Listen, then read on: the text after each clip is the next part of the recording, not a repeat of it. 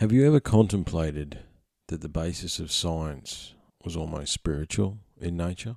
That it was people just curious, wanting to make the world better, just trying to figure stuff out? Somewhere along the way, the majority of science that's done today has lost that. We serve science. Science doesn't necessarily serve us in a lot of ways, because greed and corporate entities and the lust for power and money has overwritten that spiritual nature that once existed in science. I sat back down with Brendan Murphy and explored this topic. Explored the basis of some of the ideas that we take as gospel from the religion of science, from the white coats that tell us everything. And I think this year, especially for those that think critically, we've been able to see a few holes in the gospel of science. I wanted to talk to Brendan about this because his book, The Grand Illusion, is based a lot around this. And he's got a very unique opinion on this subject. And it's interesting that the grand illusion, one of the illusions is time, because time is malleable. And this podcast only goes for an hour and a half, but it's a bit insane how much we get through in that hour and a half. And it's the second time I've spoken to Brendan. What's interesting is that off the mic, I've probably talked to Brendan for about 15 minutes, bar a few emails, and most of our communication has been on the mic. It's one of those opportunities that the podcast has provided that I really appreciate. And hopefully sometime in the near future, we can catch up face to face and do another one. This is a really awesome conversation, guys. As I sit here and do the intro, I haven't decided on the music yet, so that'll be a surprise. I really appreciate all the new listeners, the new followers across all the platforms. If you can give me a review on iTunes and Apple Podcasts, everybody knows by now that helps in the ratings. That'd be very cool. Reach out, unlockingthecode9@gmail.com, unlocking the code on Instagram, Facebook. I haven't got too much more. Next couple of days, we're going on another field trip, see what comes of that. Look after yourselves, guys. Stay safe, be cool, and we'll talk soon. Cheers.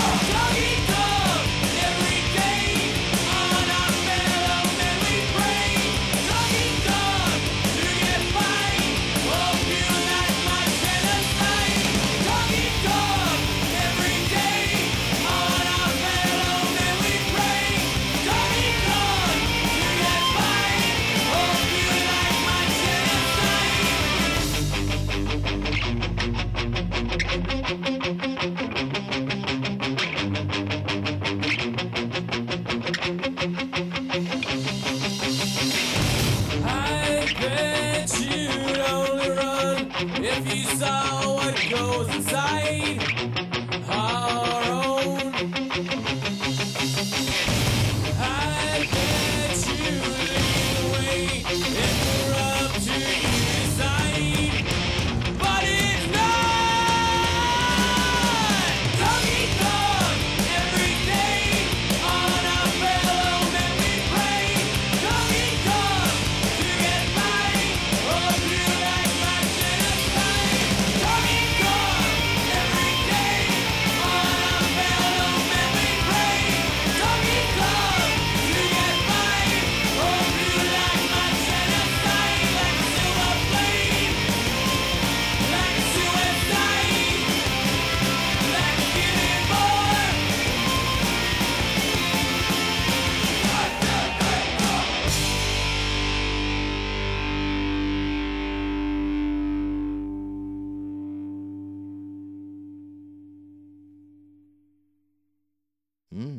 especially enjoyed that one.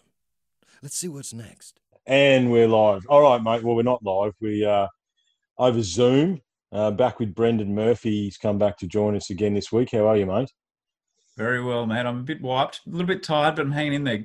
Yeah. We just had a discussion. Welcome to the world of podcasting, mate. You've decided to do podcasting, and it takes a bit of time, doesn't it? It does. You know what? I actually did. We did a good 2-year stint of it many years ago. Well, not many, but maybe 6 or 7. And I just sort of got back on the horse over the last 6 months and realised, this is a lot more work than I remembered. Yes, mate. Well, you're 6 or 7 years older too. Don't tell anyone, but I don't look it. No. That's right. They're not natural highlights in your beard that I see there, mate. But yeah, that's right. Well, mate, are you doing some excellent work? You know what? And just tell everyone your podcast name as well, just again. Truthiverse. Truthiverse, yeah. So, look, I mean, I'm a subscriber. I've listened to some of your stuff, and you are doing some very valuable work around the pandemic, as you like to put it. But we're going to step away from that tonight, and we're going to get back into pretty much what you based your book on, but a more of a roundabout discussion. We just had law versus law, and I wanted to talk about science and spirituality, and probably from the standpoint that I think, well, science is its own religion, I think, without a shadow of a doubt. And I think what a lot of people don't understand, I know you get into in your book, is that science is actually based out of the occult and essentially spirituality, like playing with these things, the elements and all this sort of stuff was actually done from not a religious, but you could say paganistic, or, insert whatever term you want in there. However, it's based in that, and there is something spiritual about science, yet like everything else, and as we're learning this year, science is corrupted as with everything else. So I suppose the question off the top is that, do you think that science was founded in spirituality in some way or form? Yeah, I think a few people trace back the origins of science or the scientific method to the alchemists of the Middle Ages. That's what I was getting at. Yeah. So I think that there is alchemy was a sort of spiritual pursuit, and very esoteric and very occult, if you like. And they were the sort of like the proto chemists, the first chemists who were experimenting. They were mixing things. They had their their concoctions, their mixtures. They were heating things and creating reactions, and they were kind of the first chemists. So it was definitely not a sort of a materialistically oriented pursuit back then. It was a spiritually oriented pursuit, chasing the philosopher's stone, and we sort of seem to have gone from there. So yeah, it started in an interesting place, I think. Yeah, absolutely. And I think you could go before that. You'd go and see the lady in the hut with her herbs and her plants, and she'd fix up the medicines for you. And, that was almost seen as a spiritual experience as well. You'd go and see the shaman, you'd go and see the medicine woman, you'd go and see these people. And, that was almost a spiritual experience as much as it was a medicinal experience. Yeah, absolutely. And you're right, the alchemists, and, they were considered wizards back in the day. That's what we're talking about.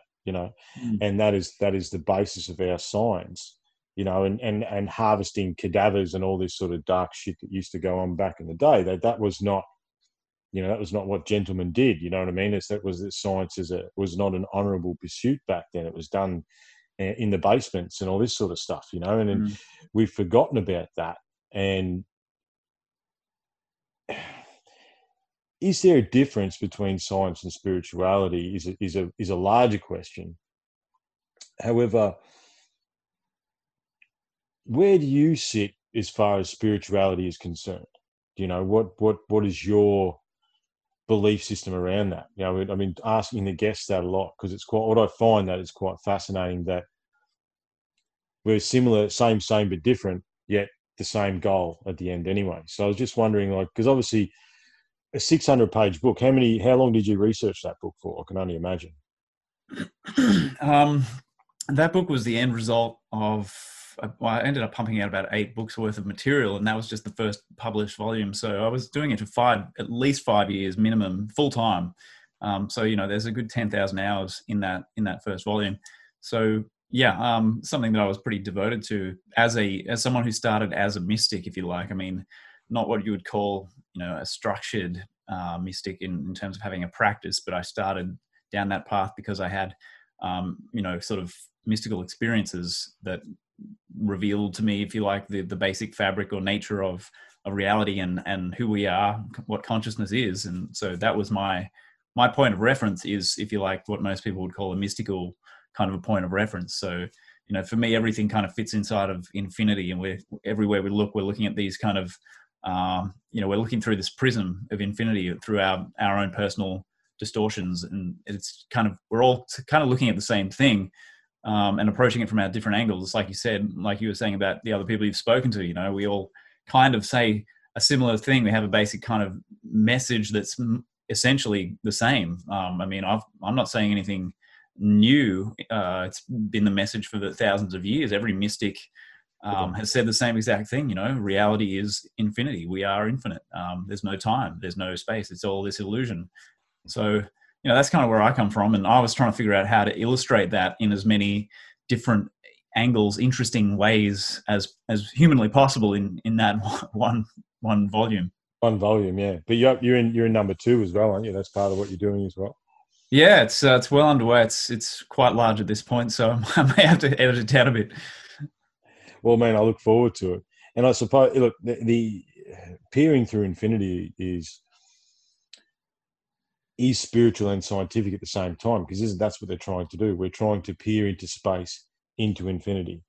And I think it was, I said this on the last podcast, and I remember Lawrence Krauss, he said that, what you've got to grasp is what we see is infinite, but what is past that is infinite, and what's past that is infinite. Like, it never actually, we've got no concept of how it ends.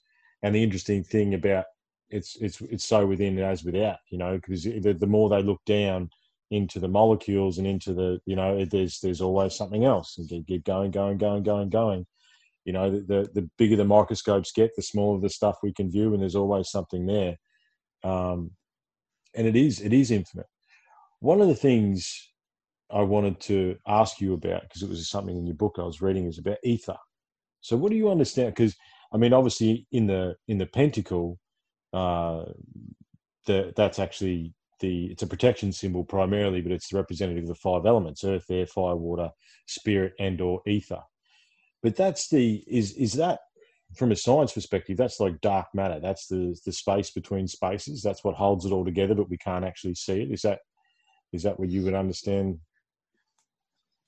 Yeah, I think some people would take the angle of dark matter. I think dark matter is one of those tricky things that it's sort of like, it comes out of the kind of Big Bang cosmology, which has been kind of under assault for a long time and pulled to pieces. So I do think that there are other, if you like, layers of reality or density levels of reality that may actually be affecting our sort of 3-dimensional reality and influencing that, whether it's through gravity or what have you.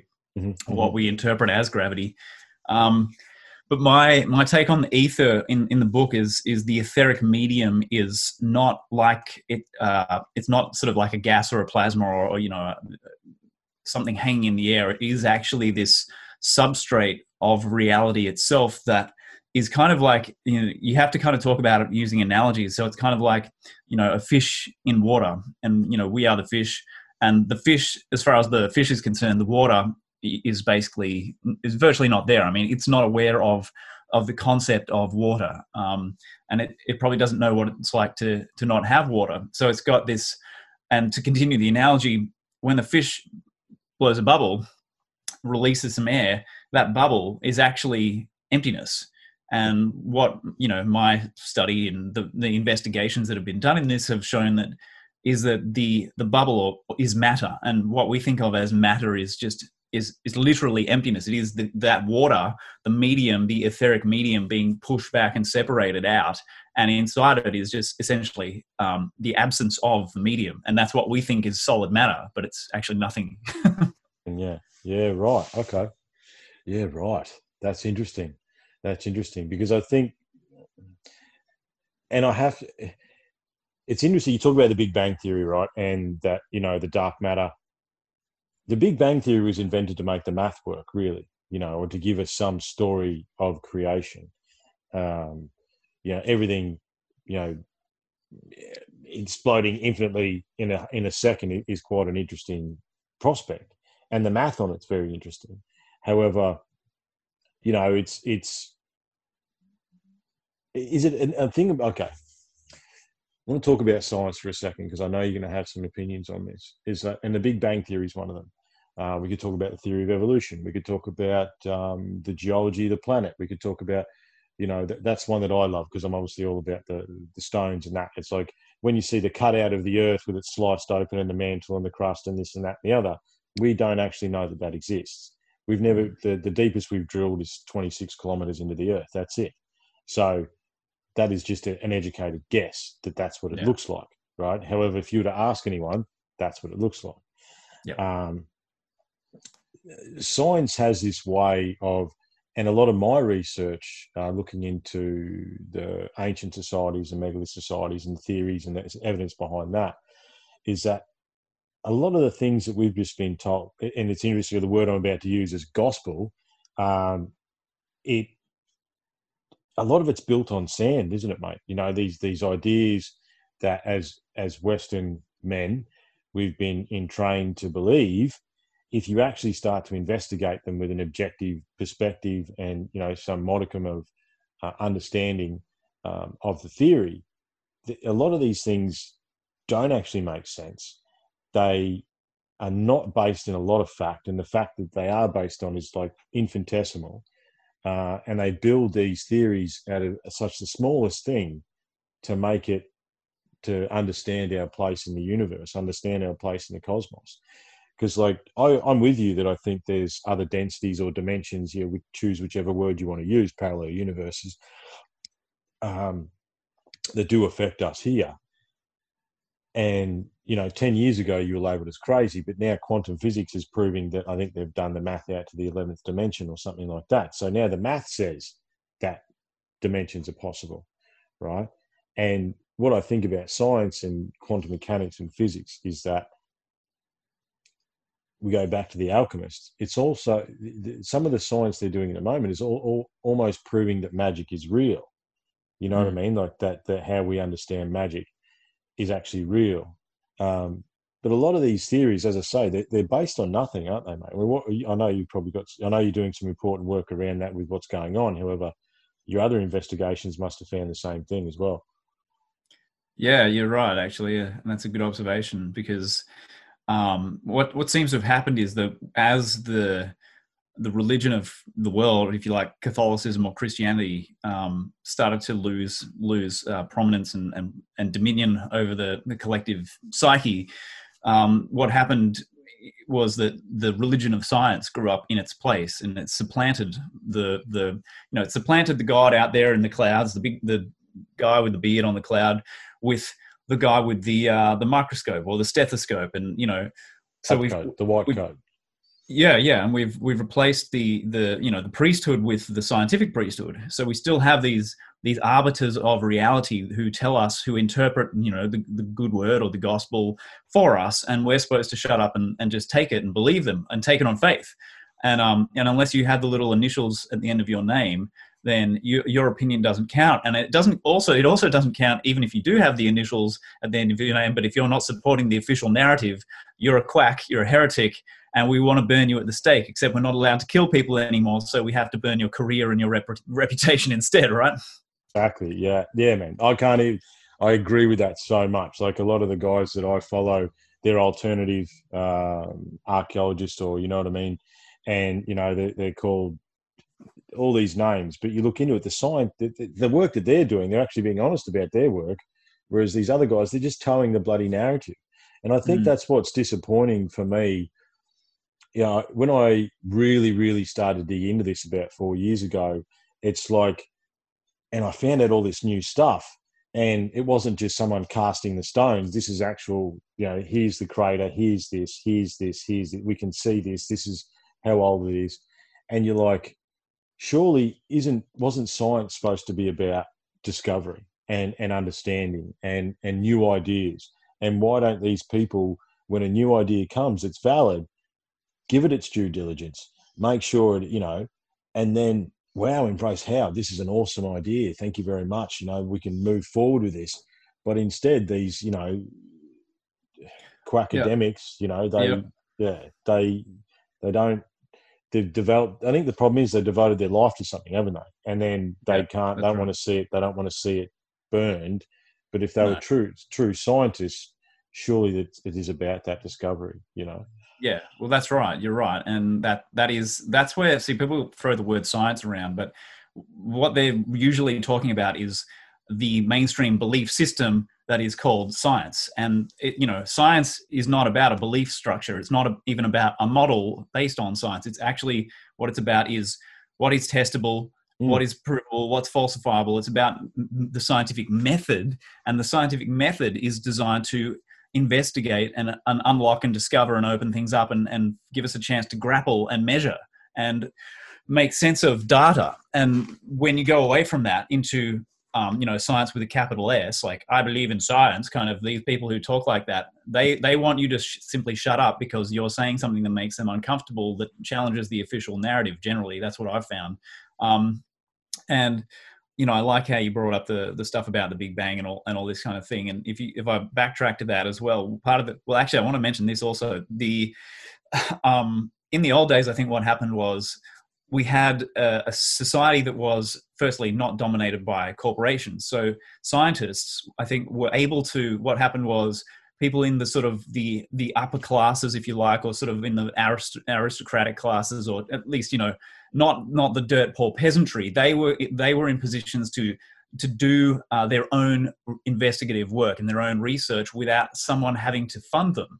Yeah, just out of curiosity as well, a lot of these people, Yeah, exactly what I'm saying. And so you had these people who were genuine seekers of truth and genuine innovators and inventors who were working independently.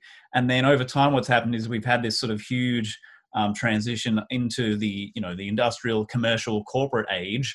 And now we don't really have a lot of that anymore. Independent voices are silenced because we have these corporations that have agendas, which is making money. They're connected into the secret societies and the bloodlines, and they have their own agendas. And so now science is not about the search for truth. It's not about the understanding of how things work. It's about how do we get this product onto the market and get people to buy this crap and not ask questions. How do we silence people who are asking questions? That's exactly right, mate. That's exactly right. I've got something. Do you want to go back to the Big Bang? I was interested to see what you say about that, backtrack there. Yeah, I think for sure. Let's go there. Because the paradigm itself is really a problem. I mean, I think it informs a lot of our modern thinking and the modern kind of dysfunction in the world, because it says, regardless of how you interpret the technicalities or the basic concept of, well, this tiny, tiny, no, really tiny spark of like a head of a pin of something. Yeah, like tiny. Yeah, that's right. It's like, It's not nothing, but it's kind of nothing. And it's like, and then it exploded, and then it expanded and kept expanding. And they keep having to alter this ridiculous idea to make it force fit it into their data because it doesn't make sense. But the bigger picture is that it's the narrative that it's built, which is, it's meaningless. Like the message of the Big Bang is that we live in a pointless, meaningless, dead universe. It's mechanistic. It's all winding down slowly towards heat death according to the laws of entropy. Yeah. And so, it's basically that helps to give birth to the sort of dog eat dog mentality, the sort of just utilitarian way of thinking where, it just there's no morality because it's stripped morality out. It's stripped ideas about God, the afterlife, accountability, took it away. So now it's like might equals right.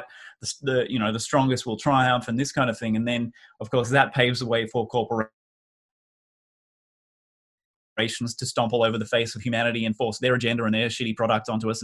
And so it's just gone from there. But it's this toxic, life is meaningless, we're all just waiting to die kind of everything's just breaking down mentality. And it's not an empowering paradigm for civilization to be built on. I mean, it's very, very soul crushing and just totally absent of spirit, really. It's just totally absent of any kind of bigger picture and nothing means anything anymore. And we've never really had that situation, as far as I can see in our known history. Even the esoteric history, I think civilizations always have some kind of bigger picture and some sort of like, well, this is why what we do matters, because there are consequences, because, you know, it will affect my soul in the long run, and I'll have to answer for what I've done, kind of thing, you know, in one form or another. And we did away with that, and we opened the door to complete corporate immorality, just, you know, rapacious greed, venality, and all this. So that's where we are now. Yes. Yeah. And that's something that I've been echoing pretty much since I started this thing, is that modern society does not serve our soul. And we're beginning to figure that out, right? We last had a discussion about, you know, our generation that has seen the old to the new, and what it was the freedom we had as children in the 80s and early 90s compared to what we're trying to do to our children now. And, you know, like, that's a mind-bending thing as well. And I think we're realizing this. And, well, you know, there's a growing number of people that are, I hate the term waking up, however, every day. And they're understanding that this stuff doesn't serve our soul. And we, you know, and the thing is that science has allowed us, you know, in some form to meet each other, you know, so it's not like it's a bad thing. But what we've taken the spirituality out of it, because that doesn't make you money, you know. Yeah. Because you know, how much better do these stupid devices need to be? You know what I mean? Like, how, you know, like, and that. But we've been taught that, like you say, the greed based. If you buy the next shiny thing, mate, you're going to feel better, and it's going to make you better. Right? Yep, fill that hole. Yeah, he's going to fill that hole, but it's not going to fill it for long. So you're going to need the next fucking shiny thing. He'll need an upgrade. Yeah, right. Yeah, you need the next fucking shiny thing, because that's not going to make you feel good, right? And I think a lot of us are realizing and understanding that that doesn't satisfy our soul. I actually had an interesting experience with a good friend of mine, Franco. We were on a seminar with Neil Donald Walsh, you know, the guy that wrote Conversations with God. Yeah. Fascinating books. Not too sure whether he was just talking to God or not. However, the concept is very interesting, and they're interesting books. There's a couple of them up in there. But he was saying that his father was like 75 or 80 or something. He was on his deathbed. And he's like, Neil, I don't understand. I'm not happy. And he's like, what do you mean, Dad? He's like, well, I did what I was told. I went to school. I did good grades. I played sport. I went to college. I got the job. I got the girl. I got the car. I got the house. I got the better job. I had the kids. I got the white picket fence. I did everything that I was fucking told to do that was going to make me happy. And here I am on my deathbed. I'm fucking miserable. Right? That is the core problem with modern society and our worship of what we see as science, because it's not. This is it. It's like, you know, you made a good point there where you're talking about, well, science has allowed us to, you know, have this conversation. And I think a lot of people who haven't thought things through clearly or critically, when they hear you criticize so-called science, they think that you're anti-technology, that you're anti-progress, that you're anti-this and that. And it's like, no. All we're doing is making the distinction that science, in you know, broadly, to make a huge generalization, it has been hijacked by vested interests, so that it's no longer operating according to strict scientific method. And it's a lot of what gets published today, a lot of what gets published in the most prestigious scientific journals is just garbage, and they know it's garbage. I mean, I wrote an article about this in 2018 that if anyone disagrees with me, you need to go and read that, because it will destroy any argument you have, because it's coming from the editors of the journals themselves. They're telling us we can't trust what is published. There are hoax papers published. There's pharmaceutical garbage that is absolute propaganda rubbish that is called science, which is not real science, because they're not pursuing truth. They're not trying to actually follow the scientific method. They are operating they're just serving the religion they're playing to the religion of science, this mentality that people have where you're not allowed to question the authority figures, of course, which is a logical fallacy. You know, truth isn't determined by authority. It's determined by what's true and what makes sense and evidence. So we've lost our way. But to criticize what people perceive as science is just, it's not, we're anti-technology or anti-progress. They're two different things, and you have to make the distinction there. And I think a lot of people just don't do that. There's a lot of confusion. Yeah, and you do have to make that distinction. I'm not, I think the problem with, we keep using science word is that it doesn't serve us anymore. We serve it. You know what I Yep. mean? And I think, if science served us, we wouldn't have, ostracized Nikola Tesla, who without him, we wouldn't be able to have this conversation at all. Right. But no one, Tesla's not taught about in schools or any of that sort of stuff. Like, he literally is responsible. The baseline of his inventions are responsible for the modern age, Yep. and we don't talk about it because the people at the time. And I nearly seen. I'm a meme collector. It's a problem. I've got 3,000 memes, but I saw there was a picture of the Rockefeller in the 1920s, like eating America, and I'm like, wow, that one holds true. You know what I mean? Like, because that's the reason Tesla was disbanded. He wanted science to serve humanity, not humans to serve the science, and that's the reason he was ostracized. Yeah. Yet without him, we wouldn't be having this conversation. So I'm not against progress or technology as such. I'm against being sucked dry by a system that is almost a super organism unto itself now. That's right. And if you Chris Ryan's another really cool podcaster, and he said this one day. It's like the system, the corporation, and all these things that are serving themselves. It's almost a super organism. It almost exists unto itself. Let's say the CEO from Exxon, went to bloody Peru and had a 5-day ayahuasca trip, comes back and goes, hey, we can't fucking do this anymore, right? We've got to move on. We're destroying the planet. By lunchtime, he's gone, and the next bloke's in his fucking seat. Like, that organism looked after itself. It didn't matter who was at the top, and we've let this stuff get away from us. And I think the thing with modern science serving us serving them is that we're trying to play an infinite profit game on a finite scale. And I think that's another, like, I'm not against progress. I'm not against technology. However, there's only so much shit on this big blue ball, and we can only turn that shit into so much shit before it, you know what I mean? Like, before it turns sideways, Yeah. And also, science is not just science anymore. I mean, it's been weaponized. Science has been, Absolutely. the technology has been weaponized against us, so that the available knowledge has been weaponized against us, and it serves this behemoth, this thing that you're talking about, that just has its own. It's this entity unto itself, and it's like this externalization of the collective unconsciousness that's taken form in this really satanic kind of guise, and is now attacking the very humans that allow it to exist in the first place. And it's like you say, it's kind of, once you go into that realm, even if you have the best of intentions, you'll be gone in a day, and someone else will replace you in a day, and it'll just keep rolling, because it does have its own. It is its own sort of thought form entity that we are now having to defend ourselves against. And that's, I think, part of the interplay between us, the us and the them, is that it helps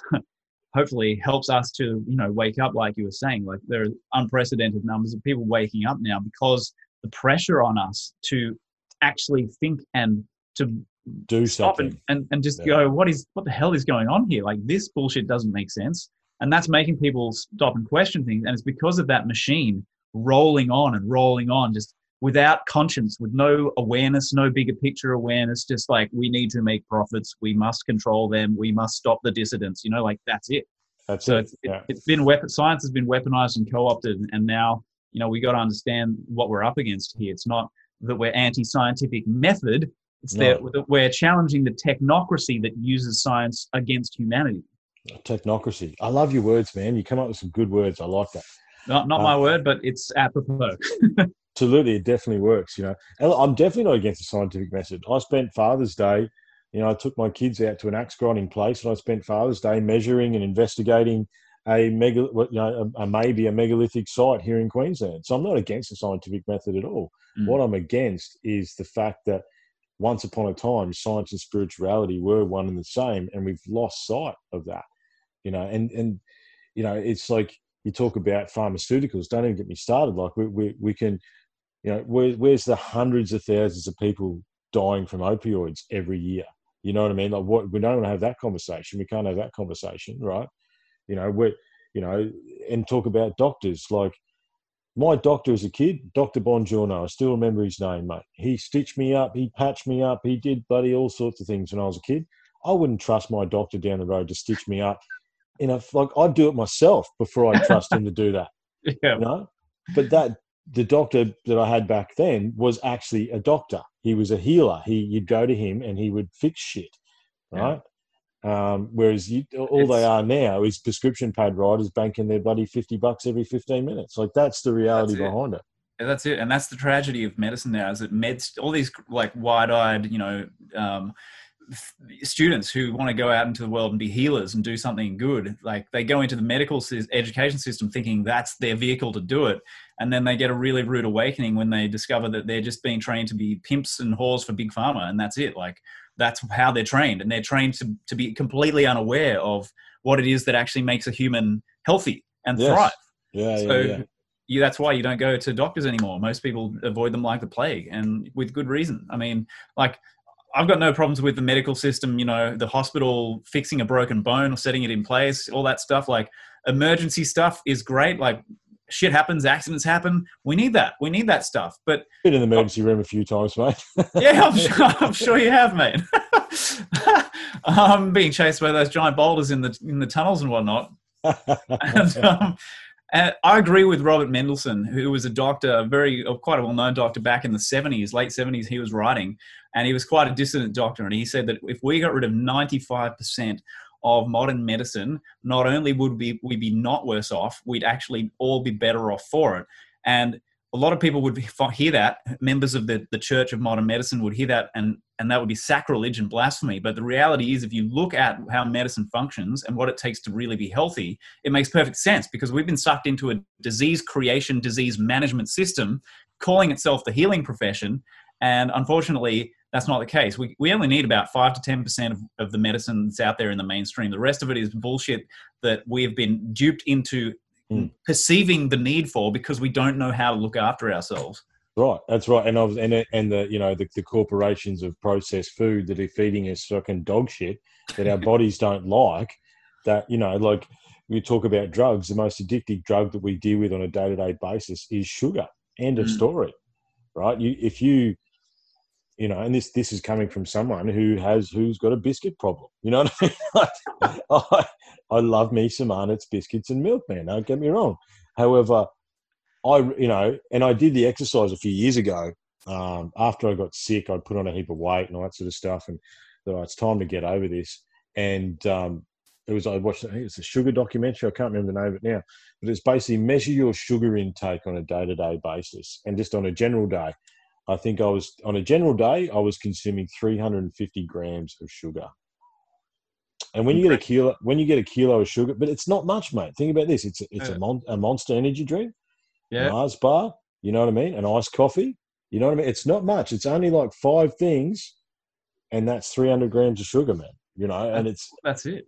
It's easy. It's easy, bro. But here's how we make it easy for the listeners: is you just need to look at this. Is what you're eating, does it qualify as food? Mars bar doesn't qualify as food.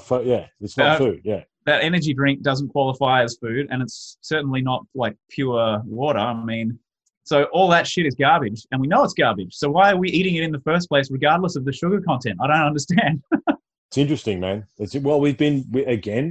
are under the religion of what we've been fed. You know what I mean? And that's it's the same as the 3 meals a day. You must eat breakfast. You must do this. You must do that. Well, not really. For hundreds of thousands of years, we're hunter-gatherers, and we might have been lucky if we ate once a fucking day.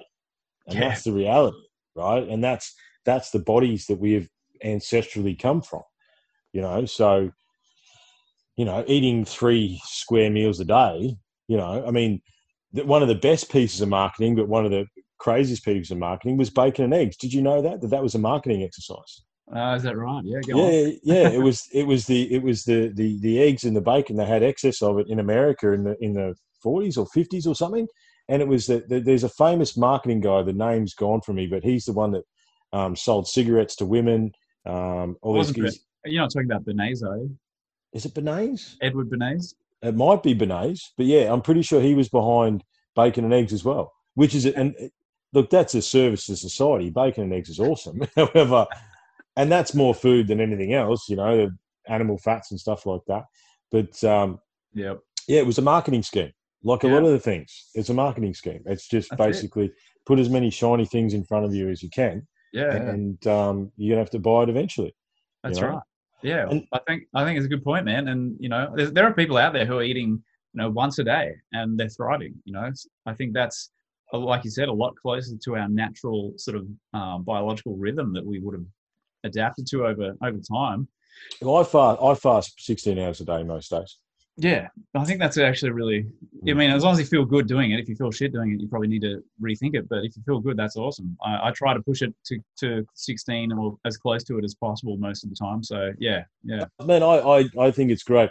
Look, you know, I'll be honest and say the COVID times of, and just I think the external stresses of everything that's going on, and you know, modern society crumbling before us, is not it's not. It does affect us on many different levels. Yeah. So my choice of food during my eating periods hasn't been great. However, I am back on the wagon officially. So I've said it now on the podcast. So now I'm fucked. So, but no, I had to recalibrate and refocus. Mainly, look, I did a podcast about it the other day. My nan died 2 months ago, man, and she was pretty prominent in my life. And I think I spun off the wheels a little bit. So, which is understandable. However, time to recalibrate. You know what I mean? Yeah, well, exactly, bro. Sorry to hear about your nan. She would want you to smarten up and get your act together. Precisely why I'm doing it, because that's exactly right. Yeah. Get it together. But yeah, we are victims, and science is a lot of marketing as well. I mean, something that we're not privy to here in Australia, but I know they have in New Zealand, America, is the pharmaceutical ads. Have you seen some of those fucking ads? Yeah, it's crazy. It's so all pervasive, unbelievable, man. Unbelievable. Yeah.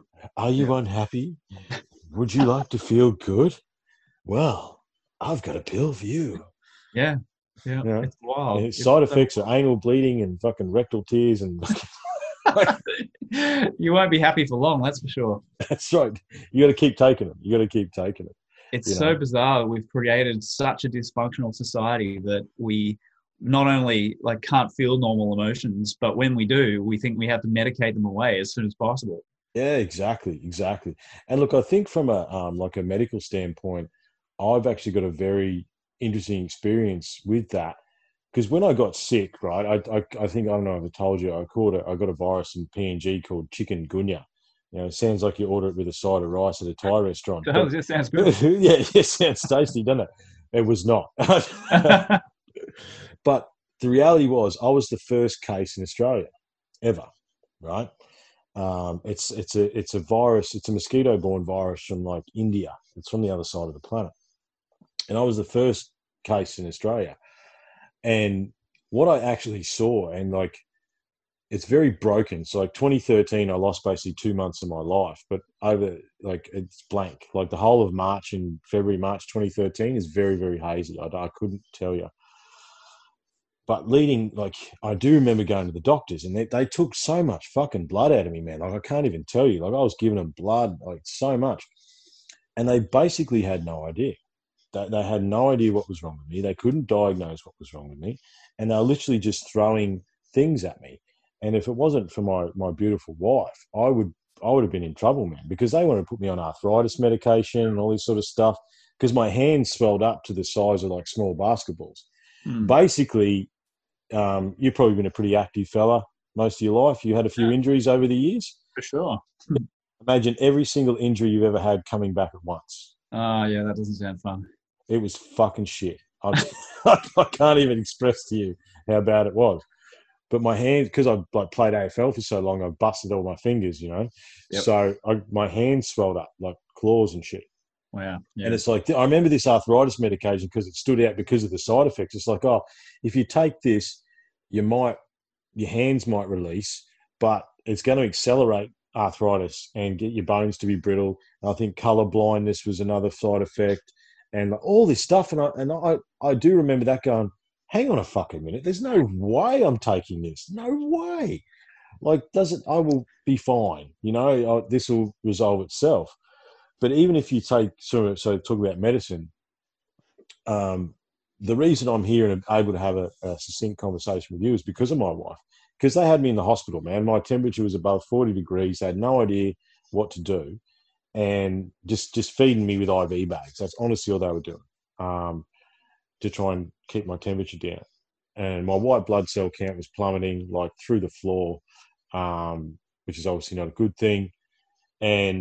But my wife, she makes aromatherapy and she deals with bushflower essences and she does alternative medicines. Mm. So while they're not doing anything apart from feeding me bad food and putting IV bags through me, she'd come in and she'd punch me full of vitamins and give me bushflower essences and all this sort of stuff, like on the sly, like pull the curtain close, here, take this, right? And the thing is, if you look back on, if I look at the same, so if you took someone else who just in the system, in our medical system that is pledge allegiance, I've got my hand up, right? Whose brain had boiled for that amount of time, they would have moderate to severe brain damage. And I don't. And the only difference is the medicines that my wife snuck into me at the hospital. Yeah. But if I was to go to a doctor and say, hey, how about you take regular vitamins? How about you have a look at, some of the flower, some of the bushflower essences may help you as well, different, symptoms and bits and pieces, you'd be called crazy. And you still are. It's a focus on illness, not wellness. Yeah. It's a focus on you are less, so you need more. It's not, there's never with modern science, you can't get no satisfaction. You know what I mean? They generally don't try to understand the actual causes of anything either. What they do is they look at a symptom and they go, okay, well, what drug have we developed for that symptom? Okay, this is what you need. And there's so many assumptions built into it. It's pretty bizarre that we, in our world, like, what you were doing with your wife, I mean, she's supposed to be the crazy crackpot. Yes. And yet her treatment is completely non-toxic, completely harmless, and turned out to be effective. Whereas the thing that was going to make your ass bleed and, your eyes fall out is the only credible pathway to, restoring your health. I mean, it's just batshit crazy. Yeah. You're going to go colorblind and your bones are going to fucking fade, but you won't have any pain for a while. That's right. Yeah, because we'll burn your pain receptors away. Yeah, that's right.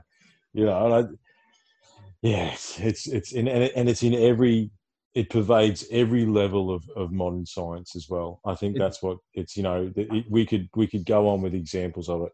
It's just systematic arrogance. And that's what we have to help break down is this idea that the unclean, unwashed masses who don't have the qualifications, they don't have a clue. They're just basically like infants, and we need to look after them. We need to intercede on their behalf to make sure that they're okay. We'll look at, it's this patristic, patronizing, it's disgusting. It's condescending, attitude, and it's systemic, I should say, in the medical system, because they train them like that, with that attitude of, well, we've got the science, this is the pinnacle of progress, all that attitude, and yet their treatments are actually largely factually threadbare and without much evidential support, and plenty of reasons not to, generally. Absolutely, yeah. There's more and more reasons not to do it if you actually pay attention to it. And I should let listeners know, was it Dr. Andy Kaufman you had on your podcast, didn't you?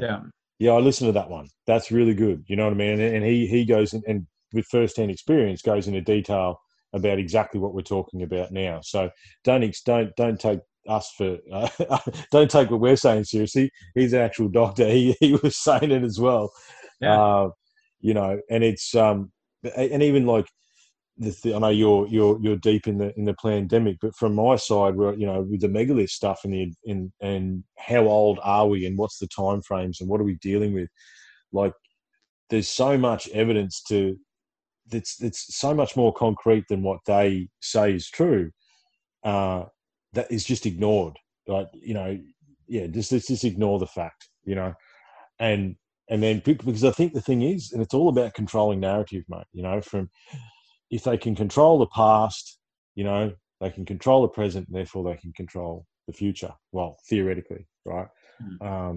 What I do find, and there is a few positives to come out of what is happening at the moment, and it is the accelerated awakening of many people just waking up and going, "What the fuck is going on?" Like, you know, and I know you love the COVID test, but a good mate of mine had to have one the other day, and it was just work protocol. He got the flu, so he's got to have a COVID test. I said, what's it like, man? He goes, well, you know, I go in there and this chick hands me, you know, pretty hot little nurse hands me a tissue and says, "This is for your tears." He's like, "What do you mean?" He goes, "You're going to cry." And he goes, "It'll be over quickly." And then he goes, "Then they shoved this thing that felt like it touched my brain up one nostril and then ripped it out, and then went straight up the other one and ripped it out, and then basically drew all over the back of his tonsils. And that's it, you're done." It was all done in like 10 seconds. But he's like, it was a fucking experience. And I turned to him and said, "So that's what it takes to test to see whether you've got it. But a single droplet of saliva will infect you." This is the law. Like, they don't want you to think about this stuff. Like, exactly what you're saying. Like, this virus, okay? Yeah. Like, let's just ignore the whole virus discussion. This virus is so pervasive. It's so ubiquitous, so deadly, and replicates so easily and spreads so easily that we can't find it anywhere on you. So we have to shove something into the back of your skull and get a swab of. And it's like, you've got to be. Yeah. What? Yeah. It's ridiculous. It's like, none of it makes any sense. If you still think that narrative is real, you're just asleep at the wheel. Yeah, and it's just like, and my mate goes, "Oh shit, I didn't think about that." I said, "Yeah." He goes, And now what are they going to do with this DNA sample? Because my understanding is that they're profiling us. It's DNA profiling, and that's all going into a database. So don't take the friggin' test, folks. Yeah. Well, even like Ancestry.com and stuff like that, like I was pretty curious about that till I found out they keep your DNA. Oh, right. Yeah. So again, it's just another pocket of your data that can be sold to the highest bidder. Yeah, and it's your property too. People don't generally think of their bodies as property, but your body is your own property. So they are not really without your consent. People can't go taking your thumbprint or your DNA samples or whatever, you know? Well, yeah, I remember they used to, like the police would do that at the shows and stuff. "Oh, take your fingerprints. That'll be fun." Yeah, I'm not doing that, mate. Yeah, give us your fingerprints. Thanks very much. You know?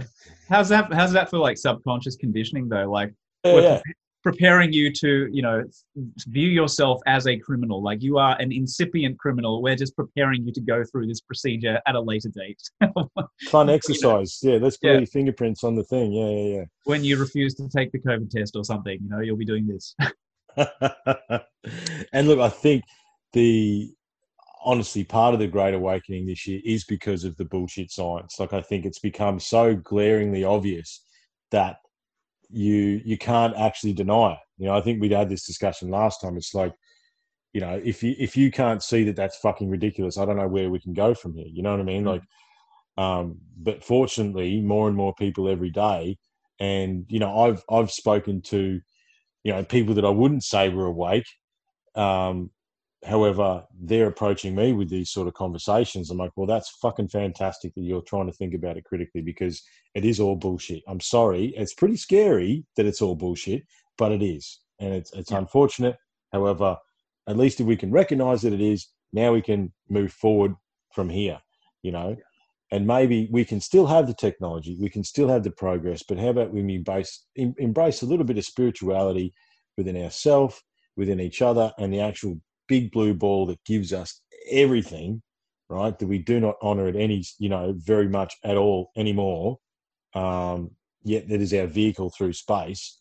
And maybe we can find some sort of happy medium. Maybe we can bring the spirituality back into science, back into understanding, you know, because the reality is now is that for ideas to change is that they have to, these scientists, these doctors, these all this shit, and doctors across the board, they have to die before the paradigm changes. Yeah. And, you know, and I think medically as well, it's like when they finish medical school, they're 10 years behind the ball anyway. Oh, at least. You know, so it's, yeah. Yeah, you're right on. You're right on. It's a weird time to be alive. But I think, you know, it's worth having that conversation. I like that you're getting people coming up to you and saying, you know, hey, this doesn't make sense.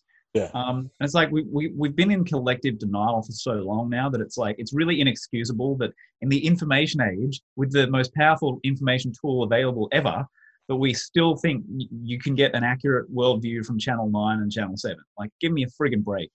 Um, and it's the denial that gets me. It's like, are you saying that if someone was robbing your house during the night without your knowledge, would you actually not want to know? Or if someone, like, to get a bit dark, if someone was molesting one of your children, would you rather not know because knowing it is just so horrible, or the ramifications of knowing about it are so awful? I don't think there are many people who would, I mean, I know that there's a small percentage, but most people who are relatively psychologically healthy would say, no, you're right, I would want to know. I would want to know because then I can do something about it. Yeah. And that's exactly the situation that we're in right now, is once you know, as fucked up as it is, at least we know. Do something about it. And look, unfortunately, that is a dark analogy, however fucking true. I hail from Ballarat, mate. You go to Ballarat in front of the Catholic churches, there's literally hundreds and hundreds and hundreds of ribbons tied on the things as victims of molestation by priests, man.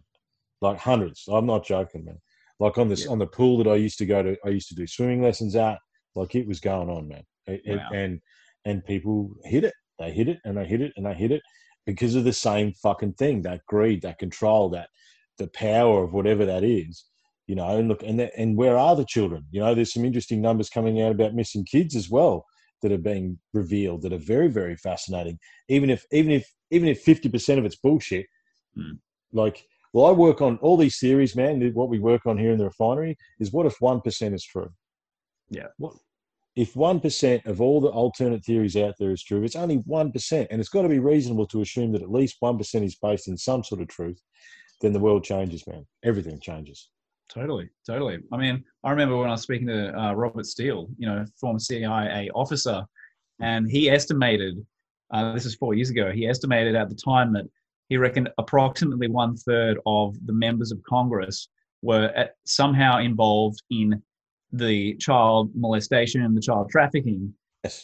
But even if only 1% of them were involved, only 1% is still a lot. I mean, you would still need to do something about that. That's big. That's big numbers. That's a serious problem you've got there. Absolutely. Yeah. Well, and the thing is too, we like to pretend that through the idiot box that it's not happening here. It is happening here. It is happening in Australia. We are an extension of the modern society. If you don't think those same influences and those same things go on in this country, you're delusional. I'm sorry. You know what I mean? Like these paradigms and the control. You know, we could talk about the sellout of our entire country to feed the machine. You know, we allowed that to happen under our watch. However, it's disgusting, and again, all these things are one and the same.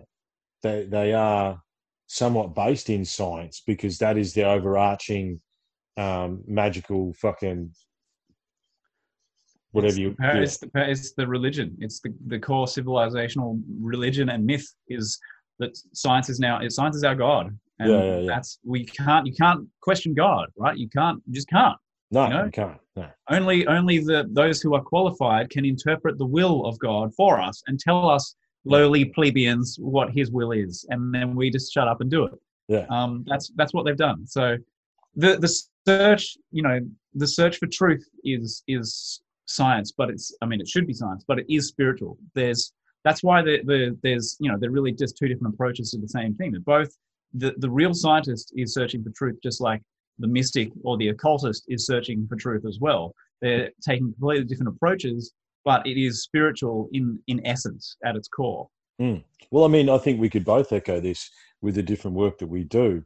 You know, when I walk the land looking for things and connecting and stuff like that, that is a truly spiritual experience to me. That is where I find center. That's where I find self. That is where my spirit woke up. Yet I'm taking a set square and a tape measure and I'm taking photos and I'm measuring and you know what I mean? Like, so it's like, that is actually a perfect analogy. And I can imagine for you as well, through your research, your quest was to try and bring these two together and try and understand them and synthesize that data. But that journey must have been a spiritual experience, even though you were applying a scientific method to your book to try and break it down. Yeah, Right. well, I mean, we've known now for like what 30, 40 years, at least 40 years, I think, that the quantum physicists are saying the same thing that mystics have always been saying. So they've all arrived at the same place. Yeah. They're all telling us that space is an illusion, that time is an illusion, it doesn't exist, and that our perception is all we ultimately have, and that the foundation of reality is consciousness, and that without an observer, without a conscious observer, we cannot meaningfully talk about anything existing in the first place. So they've arrived at the same place. Yeah. So, yet the problem is that, and you would almost say that some of these quantum physicists, they are in it for the spiritual side, some of them, yet behind them is a machine that is worth trillions of dollars, and is not going to stop unless we stop it. I think this is the crossroads that we're at. I think why I'm trying to ask some of the bigger questions on the podcast lately, where we talk about this science and spirituality and have a blunt conversation about it. Law versus law, religion, belief systems. I'm trying to ask some of the bigger questions away from the craziness that's going on at the moment, because we need to have these bigger discussions. Because if we don't, we're not going to find a way forward, right? As you say, it's like everything. I don't know whether we said this last time, but throughout in our lives, if you think about it, Brendan, we have had every single major thing has been shown to be full of shit. There's no major, like when we were kids in the 80s, the politicians were the politicians, the banks were the banks. It was all fucking, everything was the church, you know what I mean? But in our existence, everything's bullshit. Like, and clearly so, for those that are willing to see. I actually posted something on Instagram today. It's like the truth has never denied the seeker, but the seeker has denied the truth. Yeah, exactly. Those who are genuine in their desire will have truth revealed to them, to the extent that they are genuine and to the extent that they are willing to see without an agenda and without their ego filters and ego memberships, and just accept whatever the truth may be. And it's like you're saying, like at the moment, the surface level is that basically everything we've been taught to believe is bullshit. It's all provable nonsense.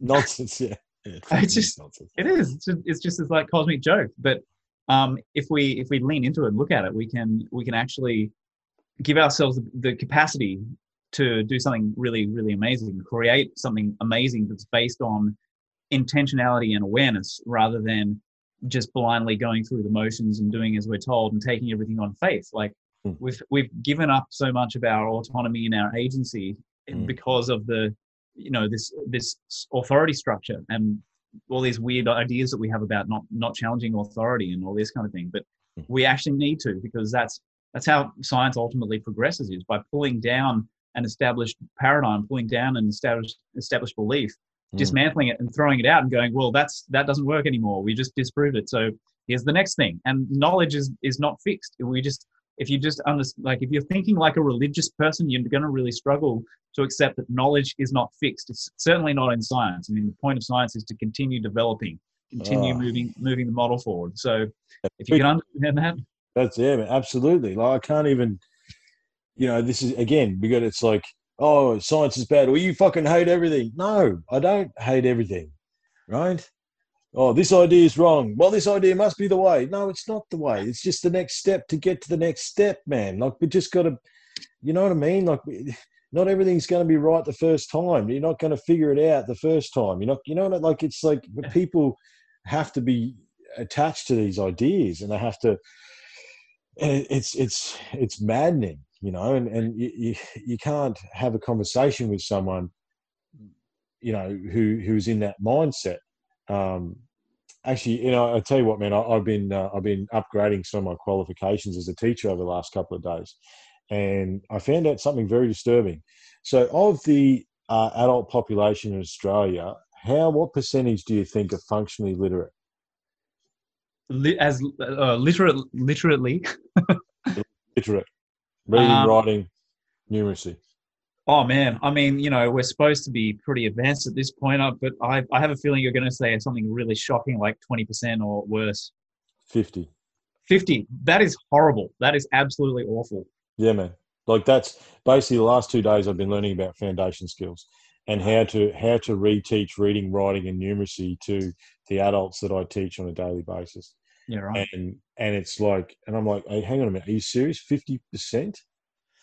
And I'm like, how does that, because I've got, my daughter's in primary school, right? And she's writing her name and she's beginning to read.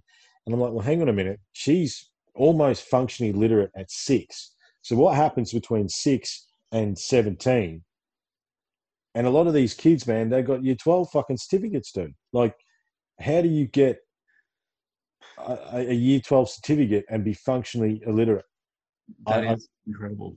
And like, so you talk about the breakdown of modern society. It's even in there too, mate. You know what I mean? Like, but this teacher that I had, so I said, off the record, what the fuck? And she's like, oh, I don't know. We just got to teach them. I'm like, okay, you don't, the bigger question's not for you. However, but it's like,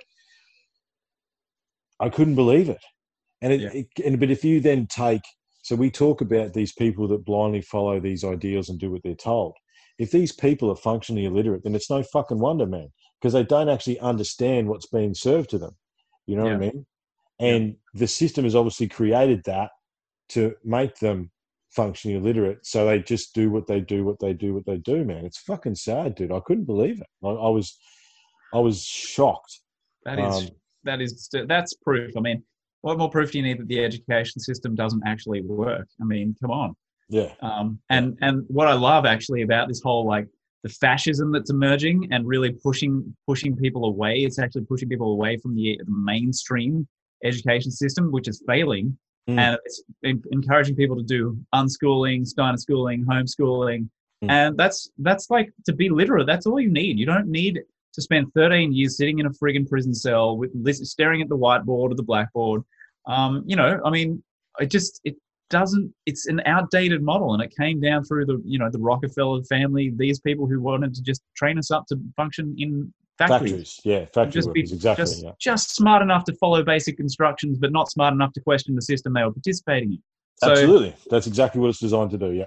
That's where these people seem to be stuck, and it's shocking. I mean, I don't know how you reach people. I guess, that's what podcasts are for. It is, man. Look, there's a reason that podcasts are the fastest growing medium. The reality is that people have lost the art of having a long form conversation, and we actually crave that. We crave long form conversation, and both of our podcasts. What I like about yours is that it's a genuine conversation. And that's the compliment that I've been given about mine, because people can listen, but if these people are literate, they can listen, but they can't actually read. They can't actually do the research. It's not that they don't want to. Yeah. It's that the system has failed them to the point where they can't. Yeah. And obviously, and look, and the system would feed into the fact that both parents have to work now. You know what I mean? There's all these things like, it's like, oh, you're not paying attention to your kids. Well, yeah, both parents have got to work 40 hours a week to try and keep a roof above their heads because of the system that has been created. So it's like, at the end of the day, you've got no time for your children, so they're missing out on that extra attention. And let's not forget, a bit like science as well as education, that back in the day, one tutor would have 3 or 4 students. You know what I mean? Like, that's like, if you go back to how people were educated back in the day, before it became the factory school system, that it was one honest person who just wanted to learn about stuff, trying to teach the children how to learn about stuff. And, it was actually, there was a purity in it that, philosophy and, like, it's not the maths, English, science, PE, fucking whatever. Yeah. There was actually a structure of true education behind it. That's right. Yeah, we've just lost the plot. We've fallen so far from that now. This factory sort of cookie cutter model of schooling doesn't work. It doesn't work, bro. And we just got to get away from it. So I'm kind of happy about the the way that the pandemic's going on the one hand, as far as it's getting people to go, oh, well, you're screwing us around here with the school system. You're going to bring in mandatory jabs and all this stuff. So we're just going to take my kids out of school and we're going to find another way. And then they're going to have this one-to-one tuition that they so desperately really need.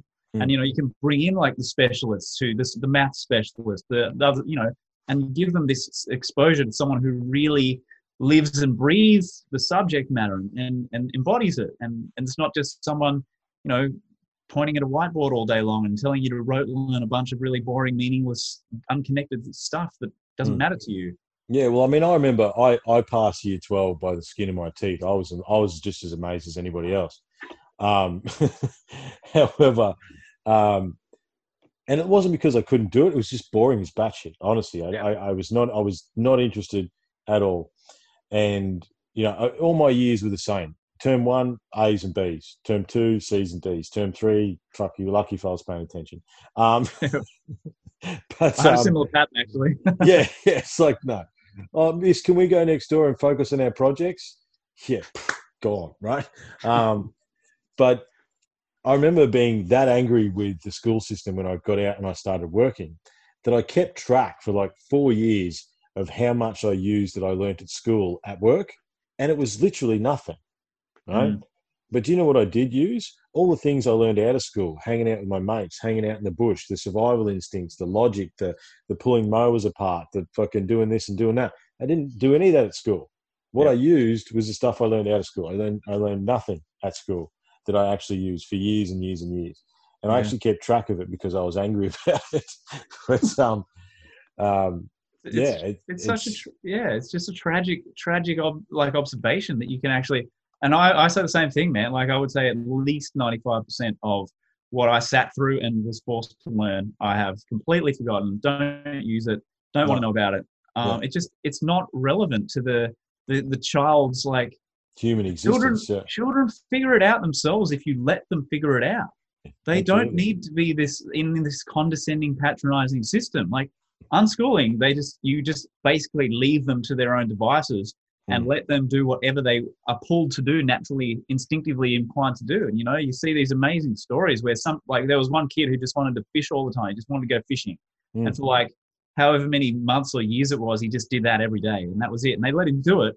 And then one day he suddenly showed this amazing interest in like advanced mathematics and physics.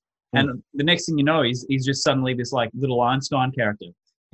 And that wasn't because it was because they left him alone to naturally emerge what was in his soul. Like, what is it that makes you tick? What lights you up, man? And the school system beats that out of us. Fucking represses us, man. That's the thing. Absolutely. Yeah. I mean, how many, I see it all the time with my students, right? They come into my class and they're so repressed from the authoritative schooling that they've been in.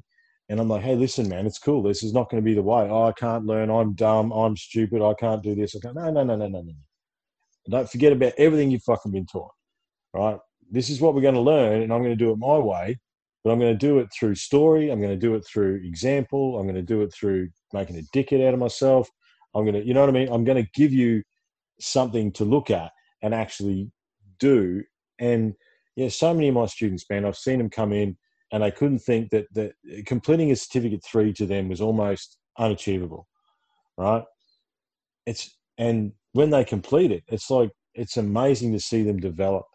And it's like, well, I didn't do, teaching found me. However, it's not rocket surgery, man, what I'm doing, I pay attention.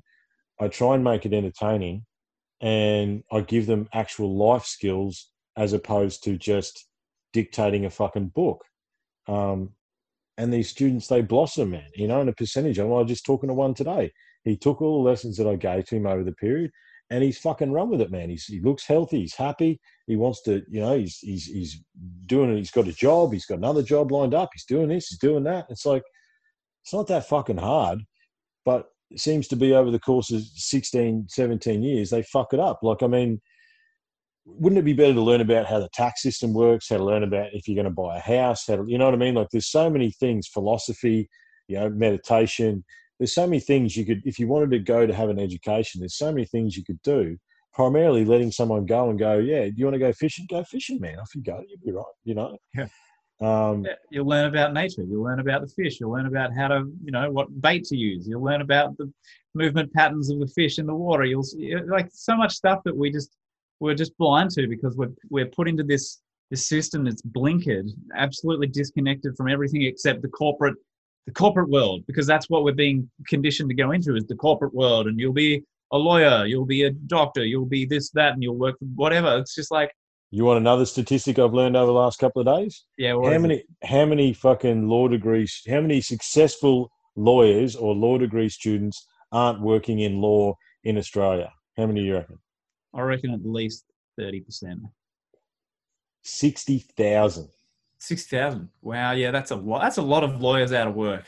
60,000. Yeah, massive. Yeah, like they're $150,000 in debt to be a lawyer because that's what you need to do to be successful. 60,000 of them are not working in law.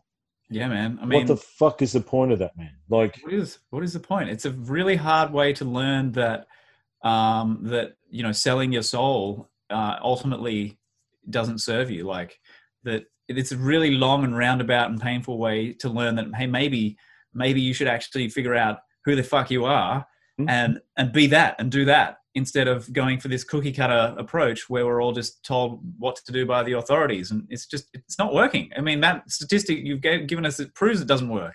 Yeah, it's unbelievable, man. And these statistics are out there, but again, they're published on the 50th page of an internet government website, that they don't tell anyone that they've published it, but they're there, and then they can say, oh, we published it on the website. Yeah. It's like 50 pages deep in the bottom right-hand corner. That's right, yeah. And these things that the modern science God has told us that we have to be, like the level of bullshit and the lack of spirituality in all of it is fucking unbelievable, and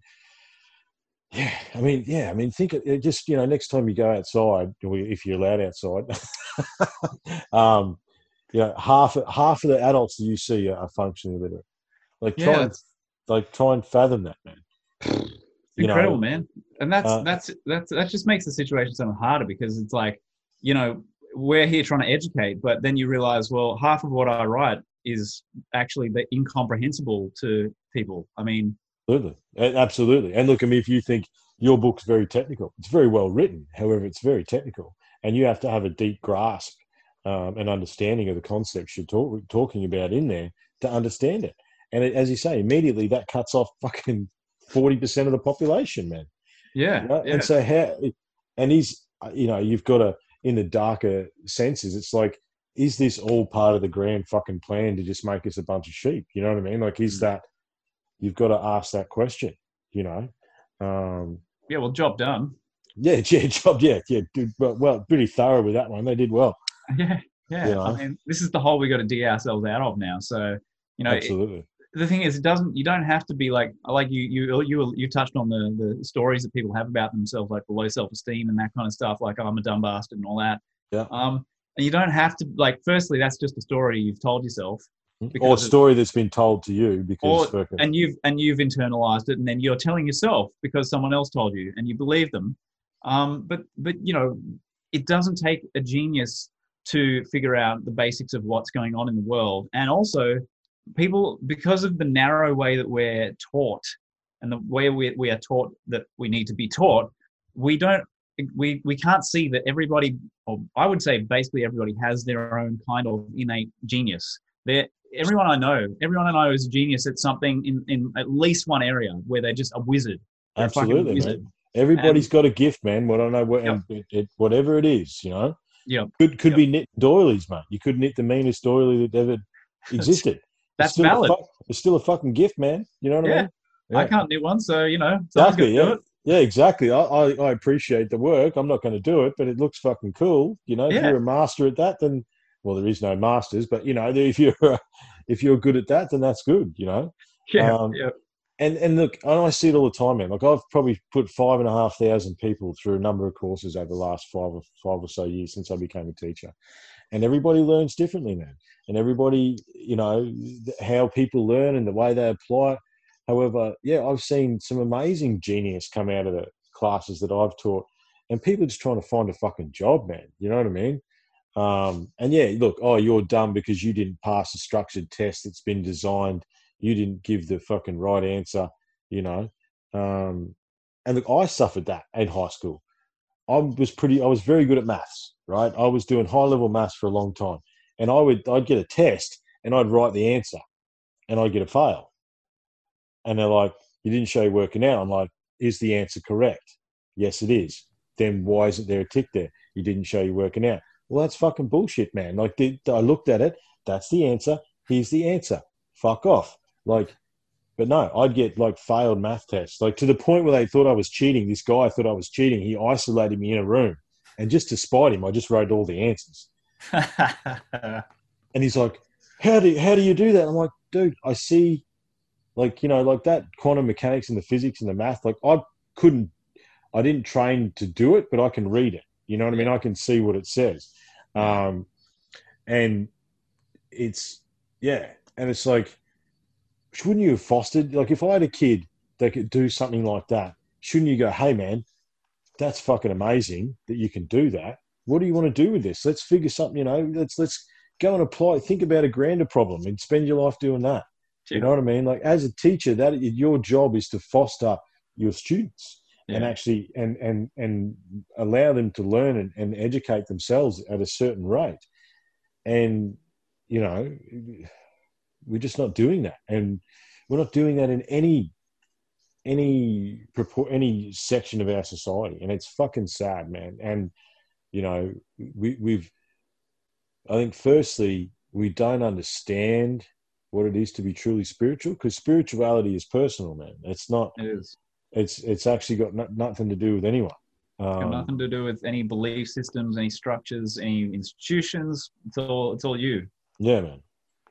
But if you've grown up to believe that if you don't pass the test, you're an idiot, and if you don't buy the shiny thing, fucking, worth nothing, and if you don't have the shiny shoes, then you don't have a spiritual belief. You know what I mean? You don't have an understanding of self, an understanding of the things that could actually make you a better person.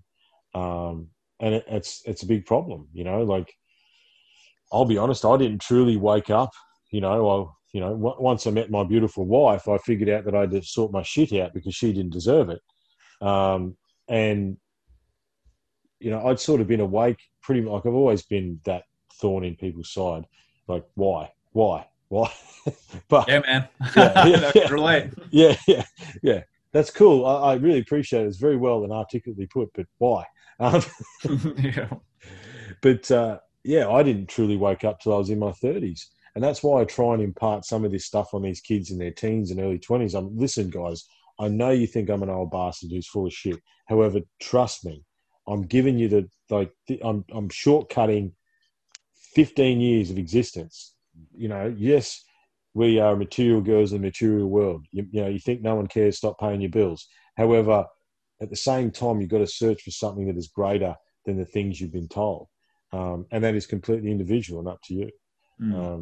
Because everything else is bullshit. And I didn't say this before because I've been trying to remember the name of it, but I can't. There was a guy, and as part of he did a scientific experiment where he stood in front of a group of people and he wore a suit and a tie. I think he had like a thing and a pen, and he had a whiteboard and a slideshow and a pair of glasses and nice hair. And he stood up there like this 100 people and just talked absolute nonsense. Nothing that he said during the entire talk made any fucking sense whatsoever. It meant nothing. It was completely designed to be total bullshit. And then they interviewed these people on the outside of the theatre and like, oh, yes, he's a very astute, intelligent gentleman. And I feel very informed about the subject. And he must be the top of his field. Yes. It's like, he just spoke nothing but fucking bullshit. Yeah. And there is a fair percentage of that pervades our existence every fucking day. And if we don't wake up to that. I mean, I think the thing is, one of the conversations I was having the other day, it's like, fortunately and unfortunately, guys like ourselves, we seem to gravitate towards each other, and the circle gets bigger. However, we spend a lot of time talking to each other. It's how do we get the? It's true, it's true. Yeah, it is. It is. How do we get this broader message, yet is different through all our own personal perspectives to the masses? You know what I mean? I think that's the grand question. So they can understand, yes, science is valid, technology is valid, progress is okay, but sucking your soul dry while it's happening is not. And there's got to be another way. And if we stood up together, I think there could be. We could do something. We can, man. I mean, we've just never had the will. We haven't had the will because we've been programmed to be complacent and lazy, and to put our destiny in the hands of our rulers, our authorities. And we can see where that's leading us, and they've revealed their true colors. For anyone with eyeballs that work, we can see that they're just a bunch of fascists. Yeah. So it's on us. Like, the opportunity is in the challenge. Like, we can sit here and feel disempowered and powerless and complain, and I'm not going to stop complaining until it is fixed. But at the same time, we need to actually be the ones who take responsibility for it, because when sociopaths do what they're doing now, they don't stop voluntarily. They stop because someone stops them, and it's us. Yeah. We got to step up, because on the other side of this, whatever the crazy unfolding this is, we have the chance to be at the highest level of collective awareness that we've ever seen in our lifetimes, probably for centuries or millennia. Yes, and absolutely, yeah. Because of that awareness and the choice to be aware, you can create intentionally instead of just going through the motions mindlessly. So what potential is there if we actually band together and say, hey, like, we demand better. We are going to create something better here that works for us and serves us. And so we are not under the boot of, or the hoof of the New World Order. And, the potential it opens up if we are defiant and have some backbone and say no. I mean, it's basic stuff, but shit, man, we really more than ever need it now. And the potential, the capacity for change in a way that we can't even imagine, that we've never seen before. There's a Copernican revolution that's waiting to happen. Like, absolutely, it's unbelievable. Yeah, it is. It's off the charts what we could do if we just step out of fear and disempowerment. Absolutely, man. I couldn't agree more. I did do an unsupervised the other day, and it was basically the message to the silent majority was that they have to stand. We have to stand, because the silent majority just wants to be cool and live their life and do their thing, and wants everyone else to be cool. Yet that's not going to truly happen unless we stand together. And I keep saying it. However, we need to truly understand that we are in prophetic times, right? In 100 years from now, our kid's grandson's grandson is going to read about what the fuck we did in 2020, right? What we do over the next 12 to 18 months will literally echo through eternity. And that's scary. However, like you say, the opportunity that is presenting itself, and hopefully will present itself, is unbelievable. And is it going to be easy? Of course it's not going to be fucking easy. Anything worth doing is not easy. I'm sorry, right? And I know that's part of the materialistic existence, the bigger lazy boy and the bigger bucket of KFC. However, I'm sorry, but you got to get off the fucking couch, right? Yeah. And nothing worth doing is easy. However, surely instead of having the short-term span of vision that we've had for the last couple of 100 years, where it's like, oh, it's not my problem, it's not going to be my problem. Well, guess what?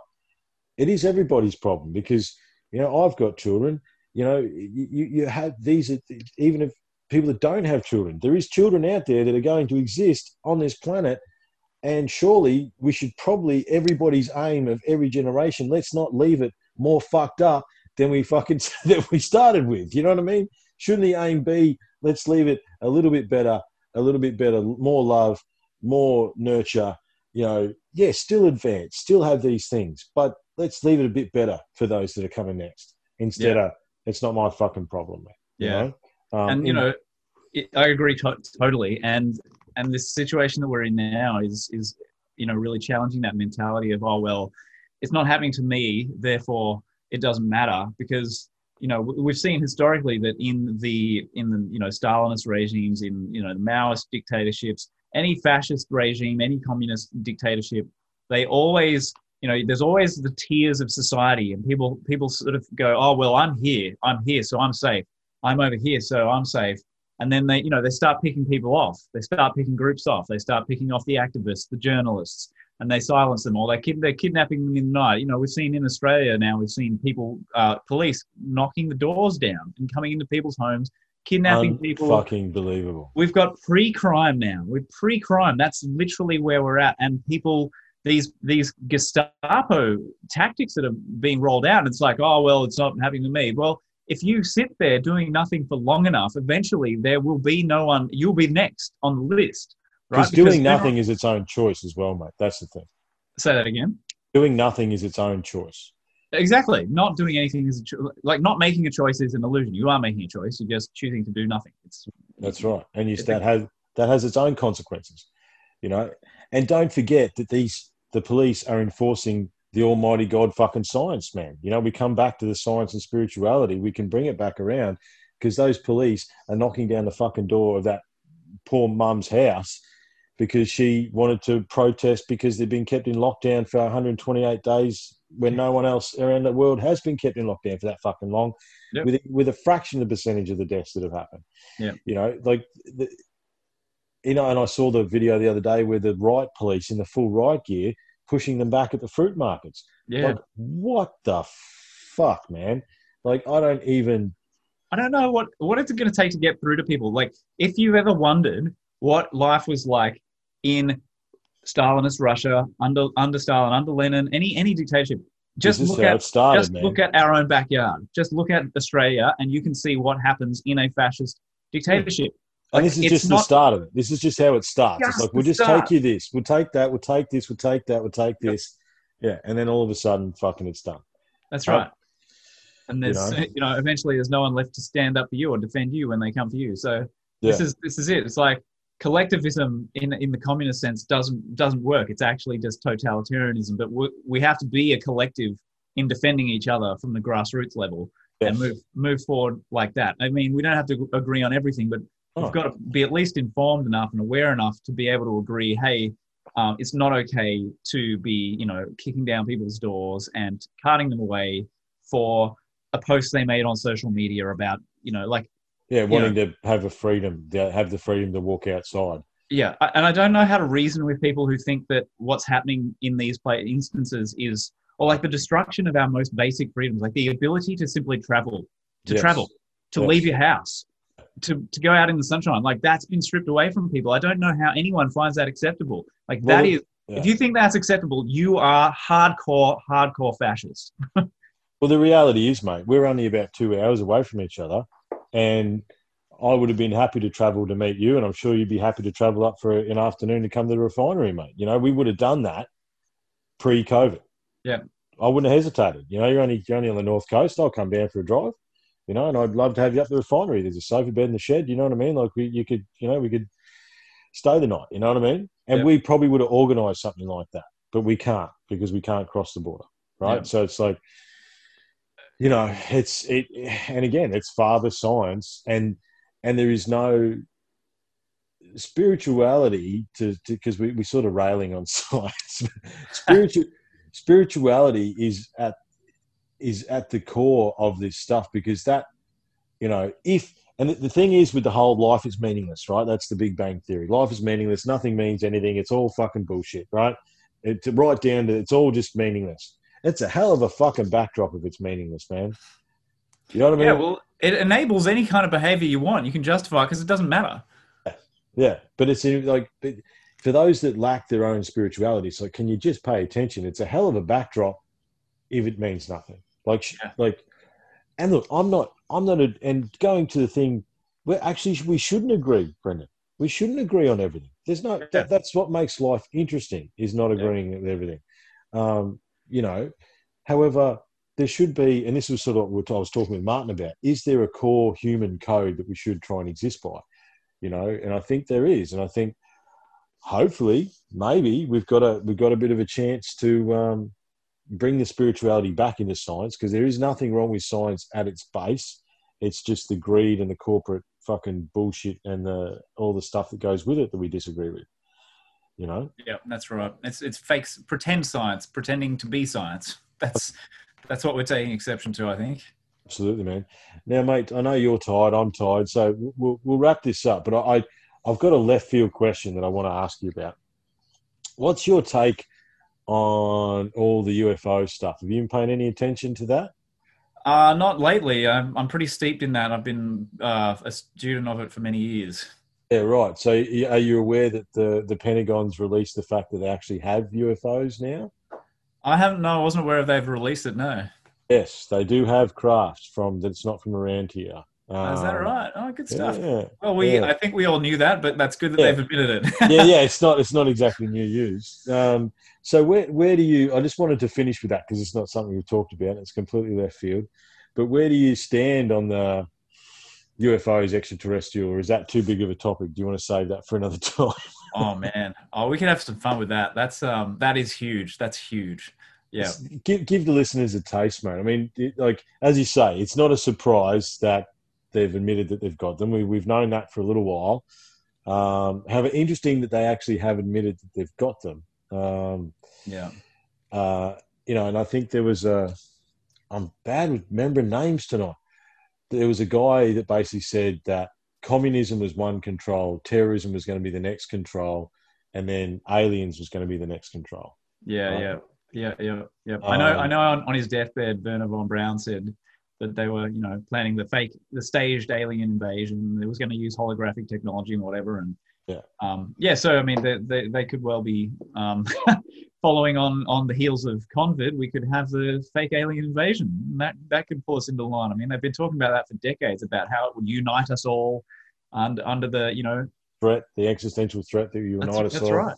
Yeah. So if they're not satisfied with the level of fascism they can achieve under COVID, maybe that's the next play. I don't know, but the alien thing is really interesting because it opens up the whole. You can't be a serious student of it without having to ask questions about, well, okay, what is what's really the nature of things here? Like, what is this? Where's the psyche? What role is the psyche playing here in these encounters? Yeah. Are these civilizations actually something that might be real on a metaphysical level? Are they thought form entities? Are they something that is real but only exists at the level of consciousness and we're just interpreting it in a really distorted way? Are we dealing with multi-dimensional beings that are existing? Yeah, exactly. Exactly. And when you get there, you realize that you're having discussions about things that aren't constrained to space and time as we conceptualize them. So it gets very messy, and it's like all bets are off. Yeah. Absolutely. Have you followed the David Fravor stuff, the guy that chased the Tic Tac? Have you listened to some of that? No. All right, I'm going to send you some links, man. But I think what we've done is that we've stumbled on our next topic of discussion. I'll send you some links so you can dive back down the rabbit hole for a minute, and maybe that's the topic of our next discussion, mate. But listen, man, I really appreciate your time and. Again, awesome to talk to you. Like our entire friendship seems to be on the podcast, but that's totally fine at the moment. Yeah. Well, this is my modus operandi anyway. Yeah. So when we're allowed to actually go travel outside our squares, we'll catch up off the mics, mate. But I really appreciate your time. It's a pleasure talking to you again. And if I can help you with anything, let me know. I'll so Truthiverse and the book A Grand Illusion is also very good. I recommend all the readers get it. You get ebook and hard copy. I saw. Just grab it from my website. Yeah, I'm really enjoying it, man. It's good stuff. All right, mate. Sure. Thank you, brother. No worries, man. Not a problem. Good on you guys. Thanks very much. We'll talk soon. Cheers. The world is a vampire.